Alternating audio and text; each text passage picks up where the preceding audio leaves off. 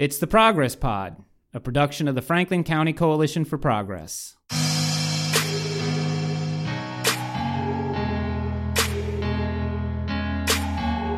I'm Pete Mazzoni. A quick programming note before we get started today. We had scheduled a conversation with Wilson College sociology professor Julie Rowley, but unfortunately, the weather had other ideas in mind this week. So look for that in the near future. On today's show, we are lucky enough to have Ann Hull from the Franklin County Historical Society. In honor of Women's History Month, we are going to hear a story about a local woman who made a difference, not just to our area, but to our nation, by helping to transform modern nursing and the 19th Amendment. And with that, I will turn it over to the historian. Thanks for being here, Ann. Ann has prepared a text to share with us, so if you just want to go ahead and get started, we're ready. Okay, thank you very much, Pete. I'd like to talk about Lavinia Dock today because she was a very inspiring woman who came from our community. Lavinia was born into an extremely distinguished family in Harrisburg in 1858. She worked as an educator, a settlement worker, historian, author, pacifist, and radical suffragist, even though she was anti-war. She was a pacifist. The second of 6 children, whose family descended from Pennsylvania Germans, Hicksite Quakers, and French Huguenots. They were financially secure, and the children were raised in the comfortable culture of the time. But our focus will be on Lavinia. Lavinia attended a girls' academy in Harrisburg and when she was young, and she became a near-professional pianist at age 17. She caught the ear and the eye of a Polish violinist who remarked that she would make a good wife. In Lavinia's autobiographical sketch, she responded to that. Something in his manner conveyed a sense of inferiority. In a flash, I seemed to see my freedom gone, myself a household drudge, and no way out. I said to myself, I never will. And that impression stayed with me all my life. By the age of 24, Lavinia decided to enter the nursing field, much to the dismay of her family, especially her father. Nursing had been in the hands of prostitutes who were given the choice of either prison or hospital work. And of course, they chose hospital work. So legends such as Florence Nightingale and Clara Barton, who later founded the Red Cross, became a good friend of Lavinia's. And both of them inspired her to take on this nursing challenge. She graduated in 1886 from Bellevue Nursing School, where she worked. She then went to Florida during the yellow fever epidemic and in Johnstown after the flood. She worked at Johns Hopkins School of Nursing, and they later attempted to name the school after her, but she kind of declined. She was a very self-effacing person. During this time, she authored Materia Medica for nurses because nothing had been written at the time, and she wanted the nursing profession to be improved and that the nurses would know exactly what medicines to give their patients, which was very lacking at the time. In 1896, she decided to join Lillian Wald's Henry Street Settlement House in the tenements of New York to promote the welfare activities, community and preventative health programs, and to care for the immigrants. Success followed because of the hygiene systems that were put in place by all the nurses there. She later wrote that, I never began to think until I went to Henry Street. There she organized the Women's United Garment Workers of America. She attended socialist meetings and joined the Women's Trade Union League. She attempted to vote once, but was arrested. However, Teddy Roosevelt was the police commissioner in New York at the time, and he refused to jail her. She played a pivotal role by joining the International Council of Nurses and became its secretary, and she traveled around the world pushing this International Council of Nurses. She founded the American Journal of Nursing, and she wrote scholarly works on nursing, including the history of nursing, which had become, for decades and decades, the standard reference book. Lavinia was convinced that only women's suffrage could end the abuses of the industrial society, which she saw every day in the tenements of New York.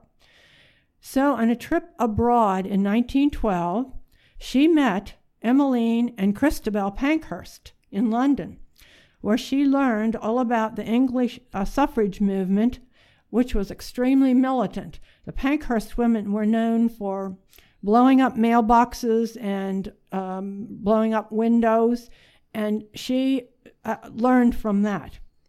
So the next year, she operated a suffrage newsstand in New York City, and she conducted rallies in the Italian Quarter. And in 1913, she joined the Great March with Mother Rosalie Jones from Albany to Washington. The July 1915 issue of the New York Times gave space to Lavinia and the Irish suffragette Margaret Hinchy. They were depicted as the two trench women who descended deep into the subway excavations to interview the longshoremen. Every day between 12 and 1:30, they carried Irish, Italian, German, English, and Yiddish leaflets and asked the men there to vote for suffrage for the women, to vote so their wives could have suffrage.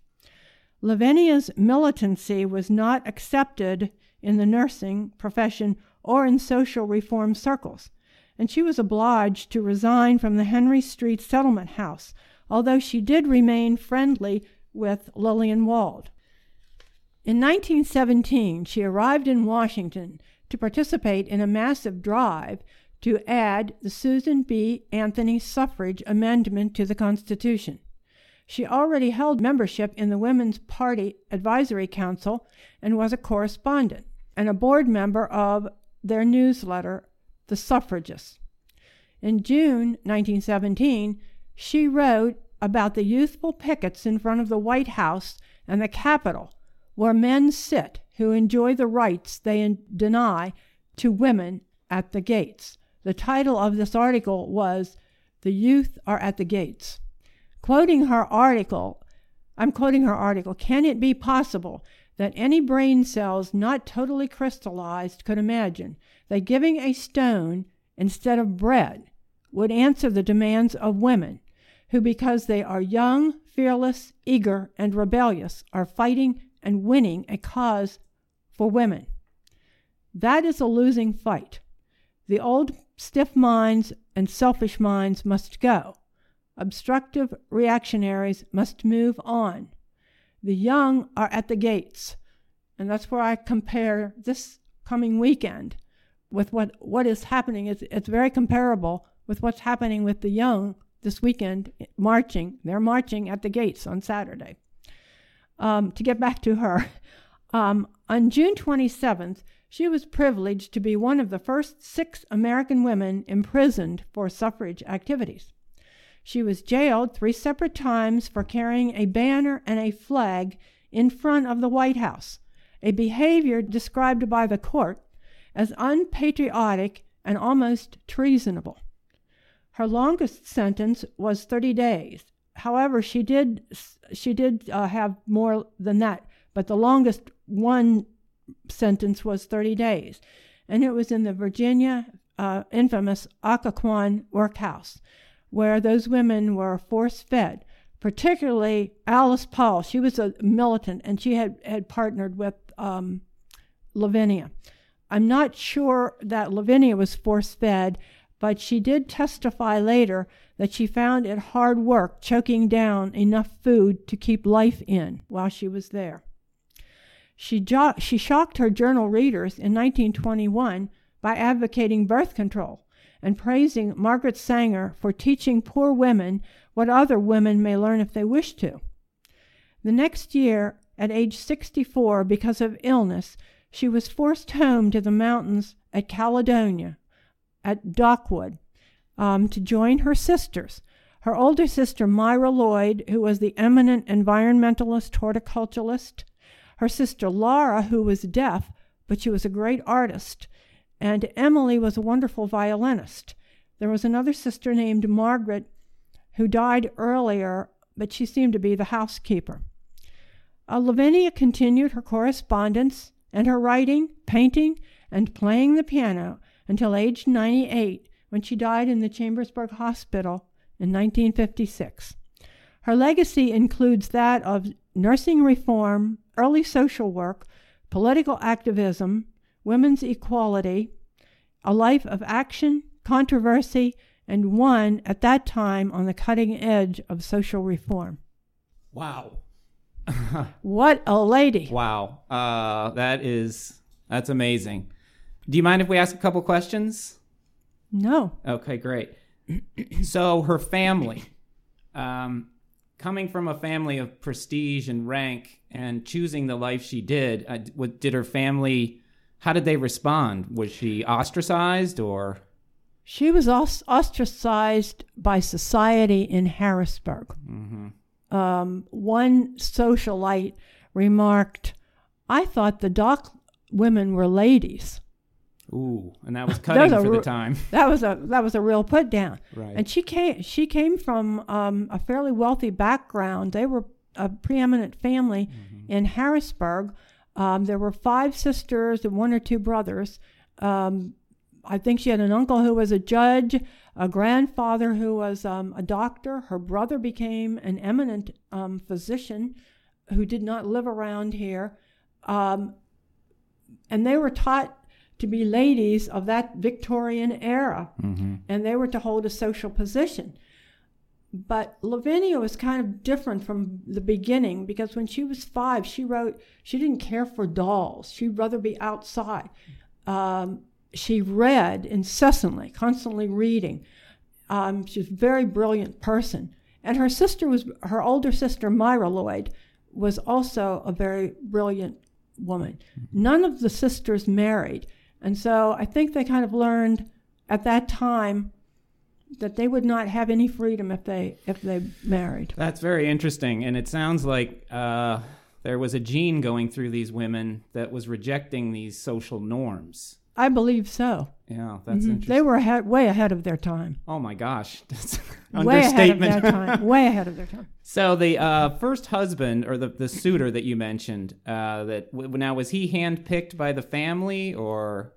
No, I don't believe so. I believe since she was a wonderful pianist, and she could have been a professional pianist, he may have heard her at a recital or something.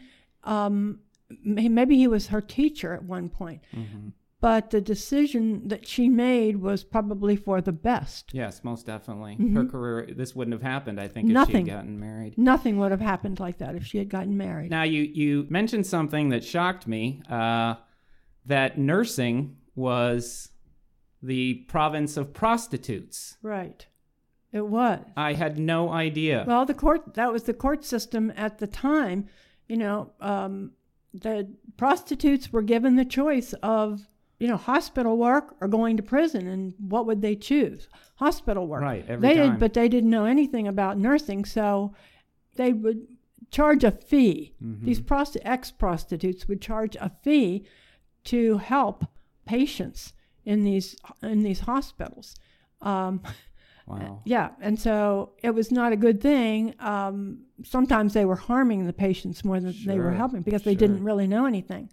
But that was their way out of prison. Interesting. Yeah. Very interesting. As far as what she did for nursing, is there anything in particular that stands out in terms of her ability to reform nursing? I know she wrote this book, Materia Medica. She did, but she also helped write the history of nursing. It was like a 5-volume with another nurse. I think they were from Johns Hopkins. And they were standard textbook nursing, but I don't know if they still are today. I don't know whether they're used today. Did she enter the nursing profession at the entry level? Do you know?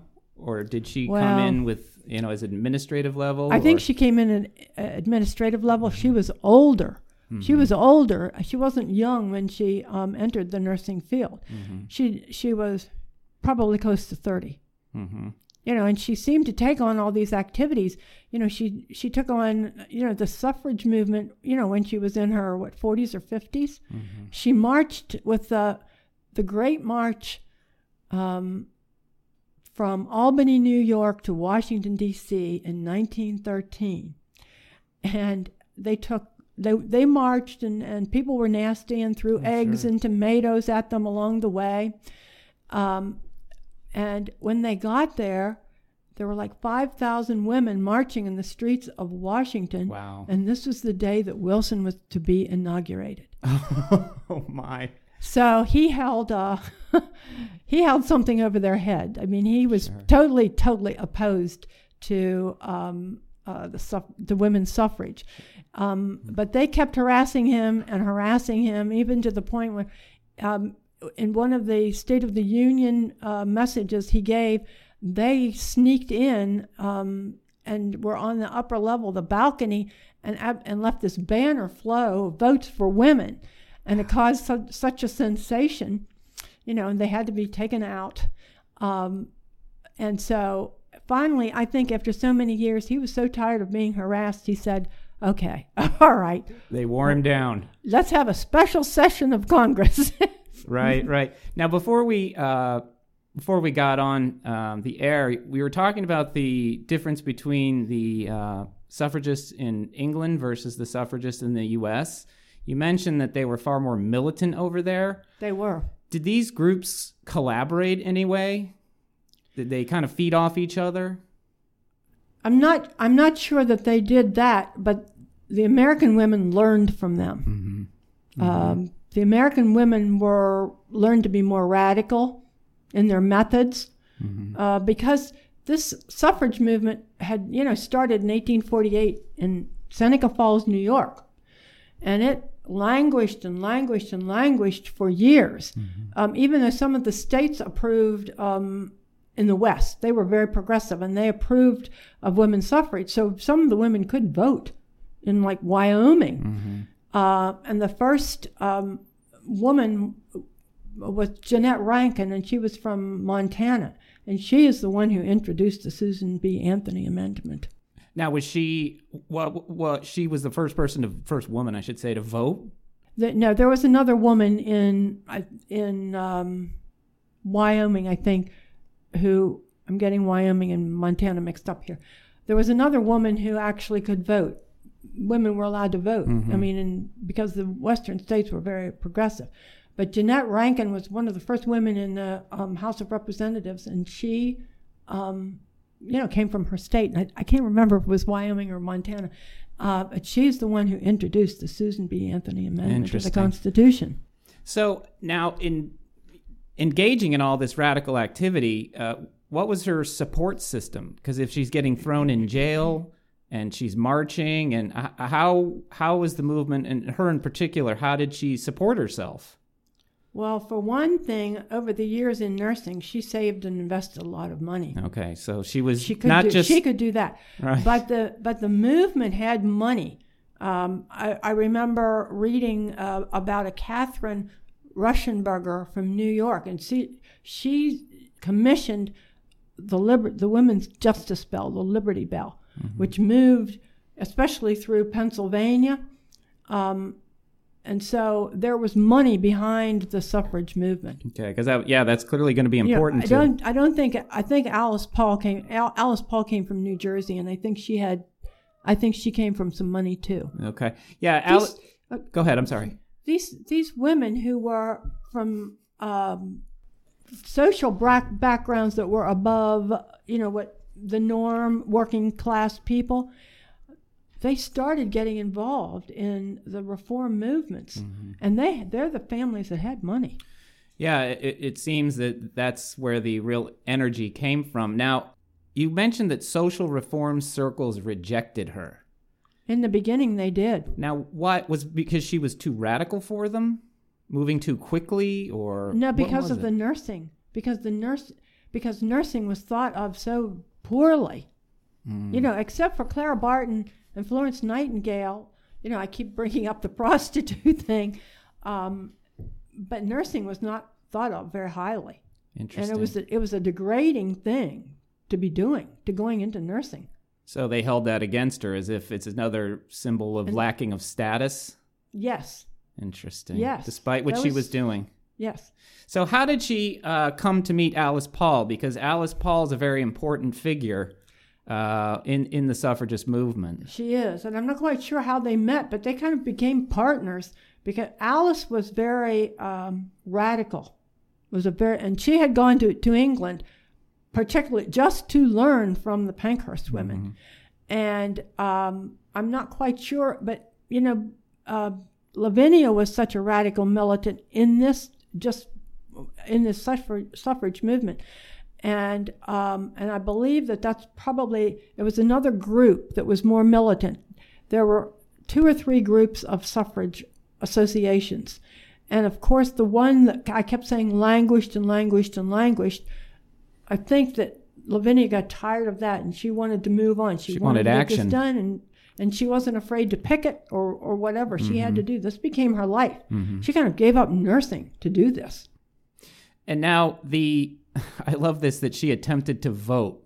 She did. She attempted to vote in New York. Now, where did she? It would have to have been New York City. Okay, it was in New York City. It would be yes, because the police commissioner at the time was Teddy Roosevelt. Interesting. And he refused to jail her. That's fascinating. So she just kept trying over and over. She just walked up to the polling station. I guess. Wow, amazing. Now, as far as how did the press perceive her? Because she had to have been, extremely public figure. And do you have any idea how the press treated her? I think from what I've read, they were fair to her. Oh, they interesting. Were fair. I wouldn't have expected that. Mm-hmm. That's interesting. I think they were. So she's jailed 3 times and sent to this prison in Virginia. Oh, it was well known. It was a terrible place to go. The Occoquan Workhouse. Mm-hmm. Terrible place to go. Obviously, that was probably handpicked by the authorities to make sure to inflict maximum punishment. Right. And Alice Paul, well, I read where she was beaten, as well as physically beaten. She was hung by her hands. Oh, my gosh. She was force-fed. There are pictures of her being force-fed. Oh, my gosh. Unbelievable. Now, to the 19th Amendment, when did that pass again? 1920, it was finally ratified. Mm-hmm. And were they all present, or? I would imagine. Mm-hmm. I just have this picture of Alice Paul in front of the flag holding this glass of champagne, mm-hmm. declaring the 20th or the 19th Amendment. Mm-hmm. And so the women could first vote for, I think, Cox and Harding. So they got their victory, and then after the amendment passed, what did Lavinia do from there? Did she find a new cause? She marched. She was one of the women who marched from Albany to Washington, and she was known as the Surgeon General. They called her Dr. Doc. Okay. Dr. Doc. It was kind of cute. And these women wore cloaks as if they were pilgrims on their march. Oh, my gosh. What an image that brings up. It's a great, wonderful story. Yeah. That's fascinating. Yeah. But evidently she got ill on the way, and I'm not sure she finished. And, the next thing I know, she's got some illness, and so she's coming home.